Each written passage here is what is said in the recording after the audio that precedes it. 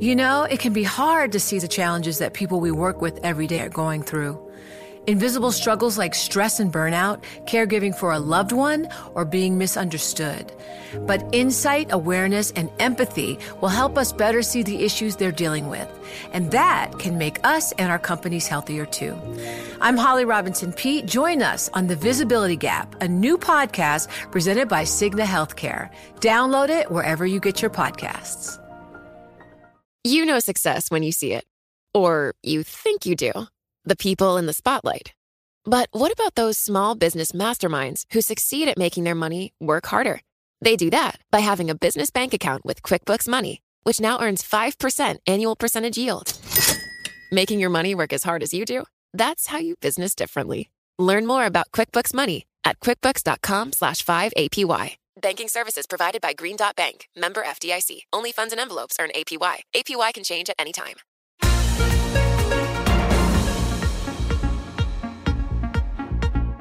Welcome to the Bloomberg P&L podcast. I'm Pim Fox, along with my co-host, Lisa Abramowitz. Each day, we bring you the most important, noteworthy, and useful interviews for you and your money, whether you're at the grocery store or the trading floor. Find the Bloomberg P&L podcast on Apple Podcasts, SoundCloud, and Bloomberg.com.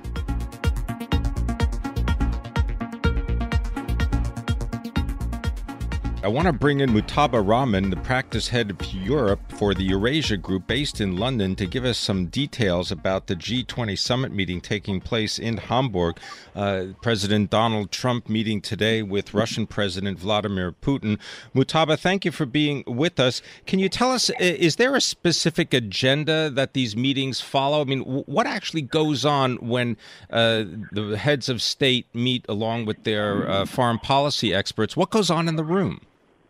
It would be fantastic to be a fly on the wall, wouldn't it? I mean, Sherpas have been working up the agenda in the preceding weeks for leaders to discuss when they get in the room: trade, climate change, navigating some of the world's hotspots, Syria. I think for this meeting, what's interesting is it's going to be the first opportunity for the rest of the global community's leadership to meet with Donald Trump. And that's really what I think this meeting is going to be about. And when Donald Trump is not in the room, that's certainly what I think other leaders are going to be talking about. There's a real focus, I think, on the U.S. and the U.S.'s commitment to the multilateral system. And that has really ruffled feathers, let's say, in the G20. And that's really what I think this meeting will be about. How do leaders perceive Trump, and what's their expectation of the direction in which he's going to take U.S. policy over the medium term? Is there any difference in terms of sort of assessing the president because he is not a veteran political figure like many of the other heads of state? I mean, it certainly becomes more difficult if Trump has proven to be one thing that is unpredictable. So it's not even clear whether the policy positions staked out by his aides will be consistent with the line he takes when he's in the room. And I think you clearly see concern. Certainly, for me covering Europe from the German perspective, a tremendous amount of concern about what Trump is doing over trade, over what he's doing regarding climate change. And in some ways, Angela Merkel has set herself up in opposition to Donald Trump and some of the positions that are being taken by this administration. And that, I think, is going to be one subtext off the G20 in Hamburg over the next few days. Indeed, the bilateral between Trump, Putin, that will be another. I think also the Chinese leadership and their interaction with the U.S. These are all, I think, subplots in the bigger picture that'll be playing out in Hamburg. Mutaba, there's a German federal election that is scheduled to take place on the 24th of September.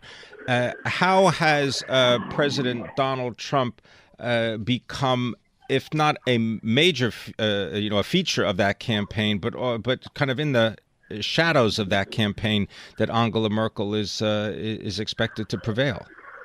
So certainly more than a shadow, I agree with this view. I think Trump is front and center of the German election, primarily because Martin Schulz, the head of the Social Democrats, who is competing with Merkel for the chancellery, is running on a very explicit anti-Trump ticket. That's really the identity that Martin Schulz has assumed in the election, tapping into, frankly, a tremendous amount of resentment for Trump among the German population. He is reviled in Germany, Donald Trump is, and Schulz is explicitly trying to tap into that. That's put Merkel in something of a difficult situation, and I think that's why over the last weeks and months we've also seen her move into a slightly more critical posture vis-a-vis the US. But of course, Merkel is in office. She needs to have a working relationship with the US. I think there's a recognition, of course, that fundamentally European interests and German interests are tied to a productive relationship with the US. And as such, I think that's put Merkel in something of a difficult situation. But this is front and center, the Trump question in the context of the German election. I wonder if you could speak about the context of the United Kingdom and its vote to leave the European Union. Theresa May, the Prime Minister, also attending the G20 meeting in Hamburg. What is her stature like at a gathering such as this? Very bad, very bad. It's similar to what it's like in the context of her European Council meetings when she turns up in Brussels and meets with other European heads of state. I mean, Theresa May is essentially a prime minister who is one mistake away from oblivion. She has no mandate. She doesn't have the confidence of her parliamentary party. She doesn't have the confidence of the Tory base, not the population. I mean, it's a really difficult situation for her to be in. I don't think she has any active objectives at the G20. I think her mandate, if she does have one, will probably be to deliver Brexit. Whether she can survive to do that remains in question. I don't think she's a player on the global stage. I think the UK is really in a very defensive, difficult situation that is aggravated by the fact she really did botch her election and erode her majority. Very difficult for Theresa May. You mentioned the anti-Trump sentiment that prevails in Germany, and I'm wondering if that is distracting European leaders from issues such as immigration, border controls, Greece, the potential for reunification of Cyprus. I mean, there are a lot of very specific European issues that have yet to be addressed. Actually not. You know, it's interesting. Actually not. I think the combination of Donald Trump and his ambiguous commitment to multilateralism, the fact of the Brexit votes, in combination with Emmanuel Macron in France, nothing short of a revolution in France that Macron has implemented and achieved over the last several months. The combination of those three things is creating impetus in Europe to do more in Europe, for the European Union to become more cohesive, to integrate and work together collectively to address more security and defense challenges, and of course, to put the Eurozone on a more stable footing. So I think Trump is actually one factor alongside Brexit, alongside Macron, that are driving certainly the French and the Germans to say, look, this is a moment, let's seize the opportunity, let's take advantage of this difficult situation to do more in the European context. And I think we're going to see that over the next few years. So if anything, we're slightly more positive about the outlook for Europe, because I do think the political conversation is evolving in a way that's likely to be beneficial for Europe and the EU. I want to thank you very much for spending time with us. Mujtaba Rahman is the practice head for Europe for the Eurasia Group. He was joining us from London.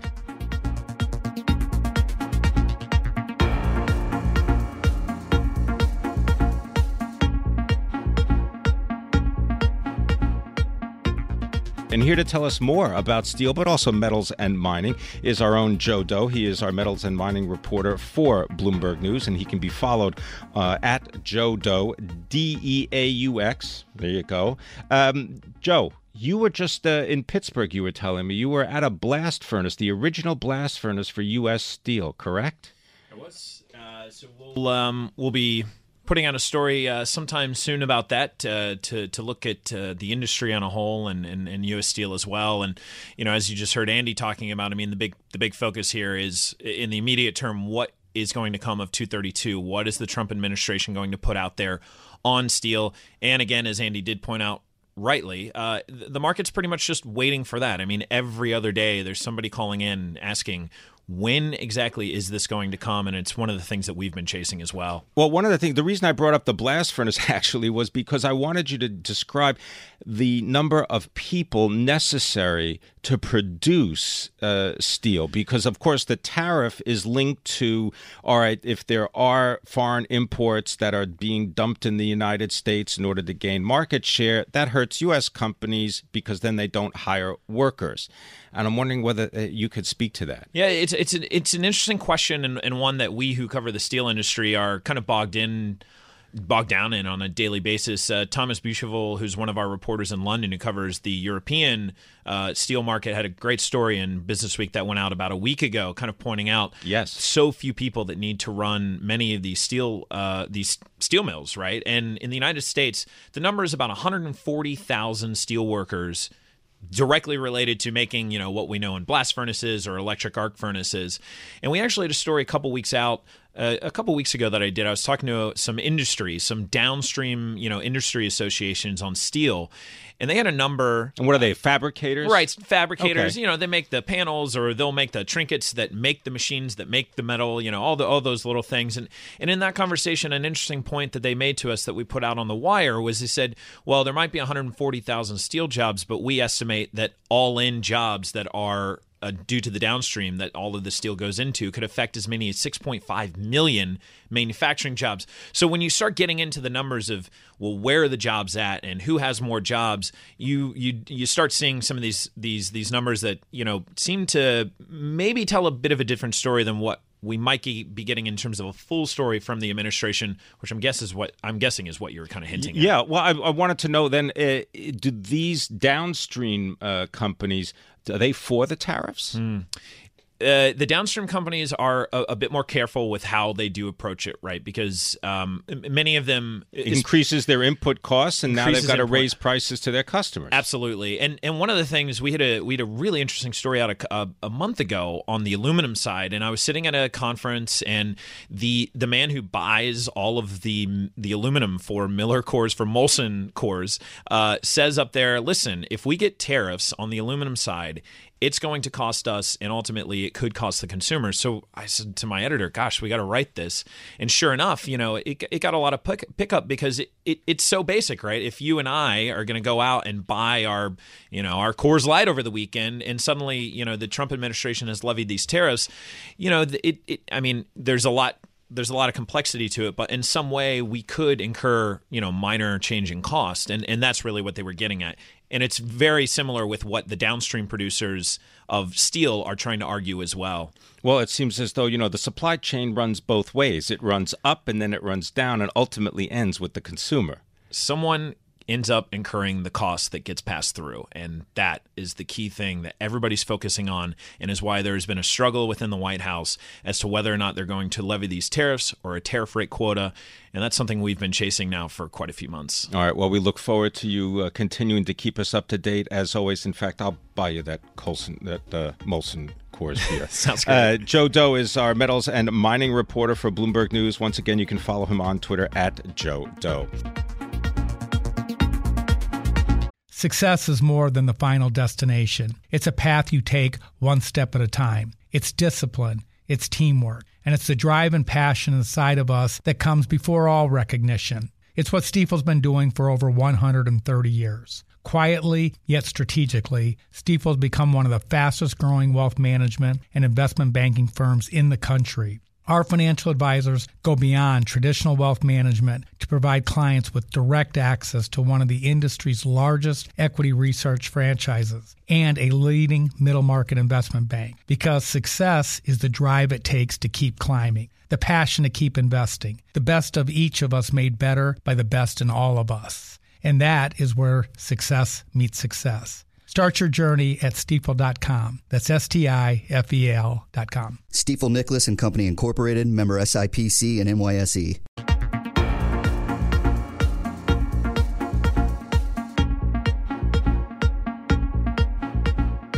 Right now, I want to bring in Andrew Chamberlain. He is the chief economist for Glassdoor. Andrew Chamberlain, great to have you with us. You know, we got some of the details of the report, and there are lots of numbers, but in your study, you tell us the cities in which pay is increasing and also the actual jobs that you want to get and the skills that you need to get that increased pay. Tell us about it.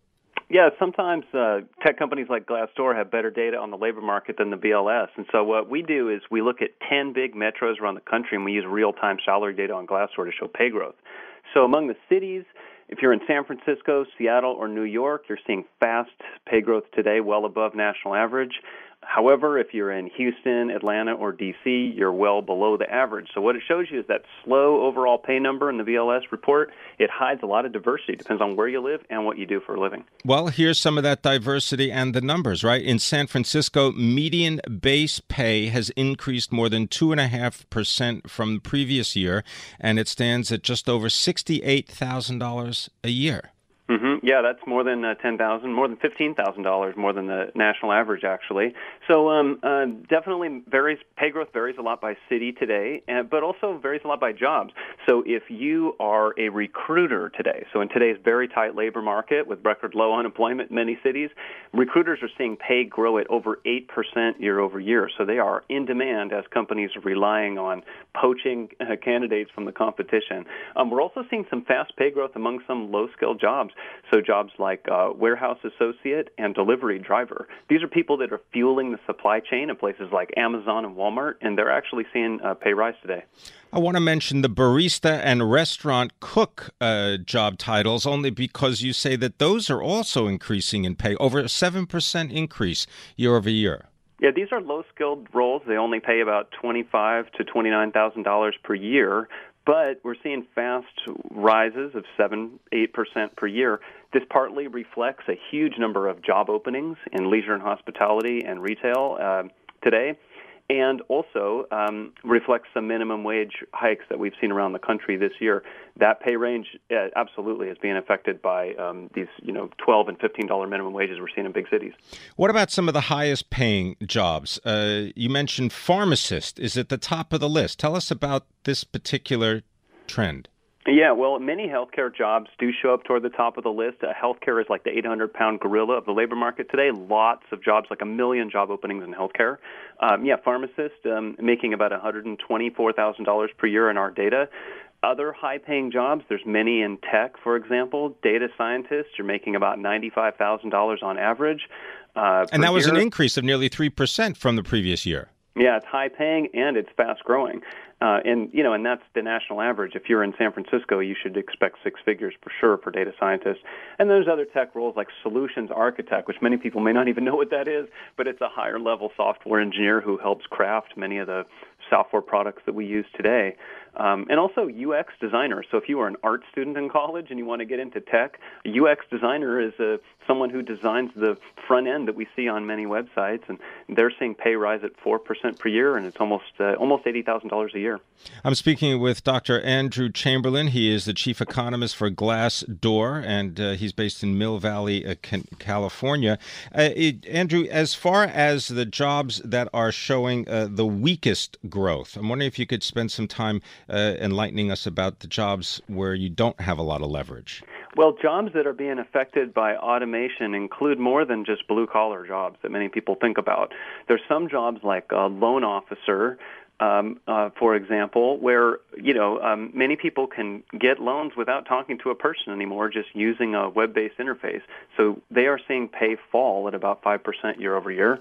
Other types of jobs that are losing ground include manufacturing-related jobs like design engineer. So a design engineer is someone who designs many of the physical products we use. They're seeing pay fall about 4% year over year. So what this shows is that the labor market today is very diverse. Underneath that 2.5% wage growth figure from the BLS report, it varies hugely. And so my view is policymakers, especially at the Fed, looking at that slow growth number, they need to be digging below the surface and looking at real jobs to see where there's labor shortages and where there aren't today. Well, you mentioned we were talking. Remember, you mentioned about pharmacists, $124,000 a year, but then you look at things like certified nursing assistant making only $28,000, and a pharmacy technician making $30,000. So that disparity is large. Yeah, healthcare is an interesting case where there's many very high-paying roles, especially physicians, which often earn $200,000 and $300,000 per year for a median. And then there's many lower-skilled roles like EMTs, for example, and nursing assistants. So on average, healthcare is like a driver of middle-wage job growth today, and it is definitely the single biggest sector adding jobs today by far. So I'm actually quite optimistic about healthcare as you got retiring baby boomers using more and more healthcare services. Let's just hope that any healthcare reform that happens in Congress does not disrupt this giant sector that's about a sixth of the U.S. economy. I want to thank you very much for spending time with us. Dr. Andrew Chamberlain, he is chief economist for Glassdoor, based in Mill Valley, California.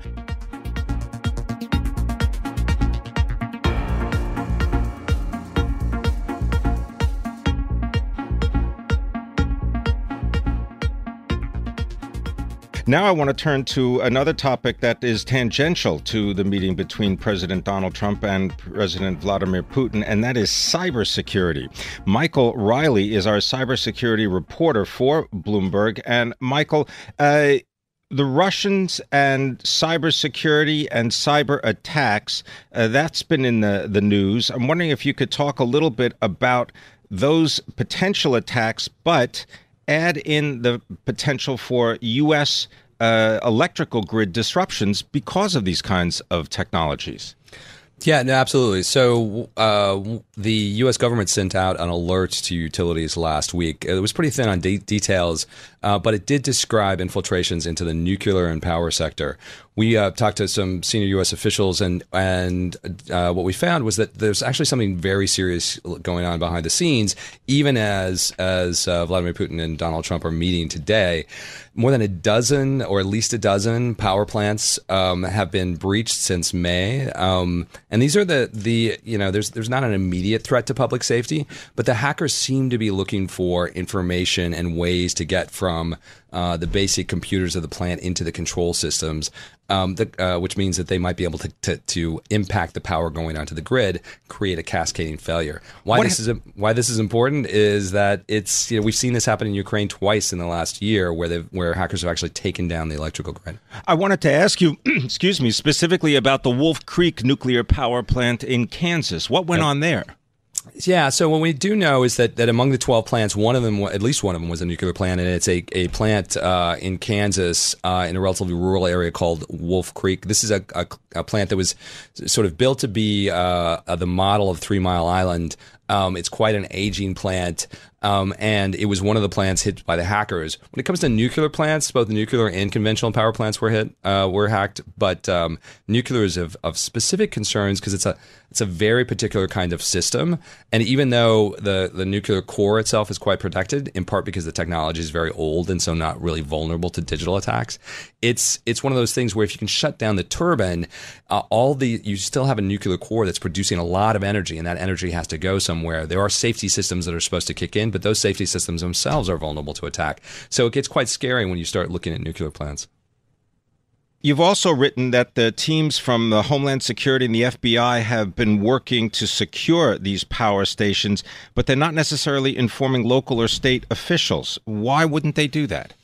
Well, I think the first reaction in cases like this is that it's a national security event. These are hackers that are working for a different country, and any time that they start messing around with critical infrastructure, that counts as national security. And I think the knee-jerk reaction is to keep everything quite secret. I think that a lot of the utilities themselves would say, look, this isn't an imminent threat to public safety. We're trying to get these hacks under control. The hackers haven't got to the control systems. So there's nothing imminent that would cause us to sort of go to state and local officials. But we did talk to some local officials who had gotten an inkling of what was going on, and they were clearly a little dismayed that they hadn't been informed. You'd also written that much of the work that the hackers have done has come from machine servers that are located in places such as Germany, Italy, Malaysia, and Turkey. Is this new? That's actually how hackers who are trying to hide their identity work. They don't hack directly from their home computers, whatever country they're operating from. What they do is they hack into other computers across the globe and use those as hot points. And the whole idea is to try and disguise who they are. There's a really complicated counter intelligence maneuver where you can try and follow that track from computer to computer. So it's not exactly new. It's sort of tradecraft when it comes to nation state hackers, but it does create a sort of a veil that has to be pierced to figure out who actually is behind these hacks. Well, as far as who is behind these hacks, the intimation is that they are state actors, right? Sponsored by states such as... That's right. And in fact, the chief suspect now is Russia, which is why this is such a concern. In part because the takedown of the electrical grids in the Ukraine was done by Russian hackers. And they're clearly, if you look at those incidents in Ukraine, they're clearly getting more sophisticated. They're using Ukraine as kind of a test bed to see how these tools are working. So you had a hit in 2015 that was a little bit less sophisticated. And then again in 2016, where they had clearly automated a lot of the processes. And the grid wasn't down for very long. That didn't seem to be what the attackers were trying to do. It looked like they were testing these tools. But that means that when you then see the hackers that link to Russia in your own power plants here in the U.S., you get really, really nervous. Well, you mentioned the hack attacks and in the context of national security, but this also involves companies. So if you think it's just a political or a sort of a strategic issue, it's also a corporate issue. Mondelez International saying that a cyber attack had crippled their corporate computer systems. Employees had to work from their mobile phones, and that as a result, it's going to reduce second quarter sales growth by 3 percentage points. So this is an issue not just for governments, but clearly, or utilities, but clearly for businesses. No, absolutely. And if you put the cap of business owners on, this is a huge and growing problem. I mean, and many companies will talk about this in general terms. They're basically companies, and they're being attacked increasingly by nation states. These are like the security agencies of countries that have a huge amount of resources. In many cases, they're asking themselves why their own governments and the U.S. government and others aren't doing more to protect them. And so it creates this very weird imbalance where if you're a company and you're being hit by the intelligence agencies of another state, you just don't have the same resources that they do. I want to get your thoughts. I know you're not in Hamburg, but the amount of electronic surveillance and countermeasures that are being deployed when you have 20 heads of state has got to be enormous. Yeah, it is enormous. I mean, one of the things we've learned from things like the Snowden leaks and others is that there's a lot of efforts to tap into the communications of each of those leaders as they're discussing with their own teams what to say and how to say it. There's some pretty interesting and quite colorful examples of how spy agencies do that. But it's. I mean, I think that's just part of the spy trade. They're basically looking to read the cards of the other members of the G20 that they're going to be meeting with, and this is like one of the things that you do is you just use your spy agencies to do that. Right. Well, we know that had already been a topic of conversation because of the hack by U.S. intelligence or the eavesdropping of U.S. intelligence officials on Angela Absolutely. Merkel in the past. Absolutely. I want to thank you very much for being with us. Michael Riley is our cybersecurity reporter for Bloomberg News. Thanks for listening to the Bloomberg P&L podcast. You can subscribe and listen to interviews at Apple Podcasts, SoundCloud, or whatever podcast platform you prefer. I'm Pim Fox. I'm on Twitter at Pim Fox. I'm on Twitter at Lisa Abramowitz1. Before the podcast, you can always catch us worldwide on Bloomberg Radio.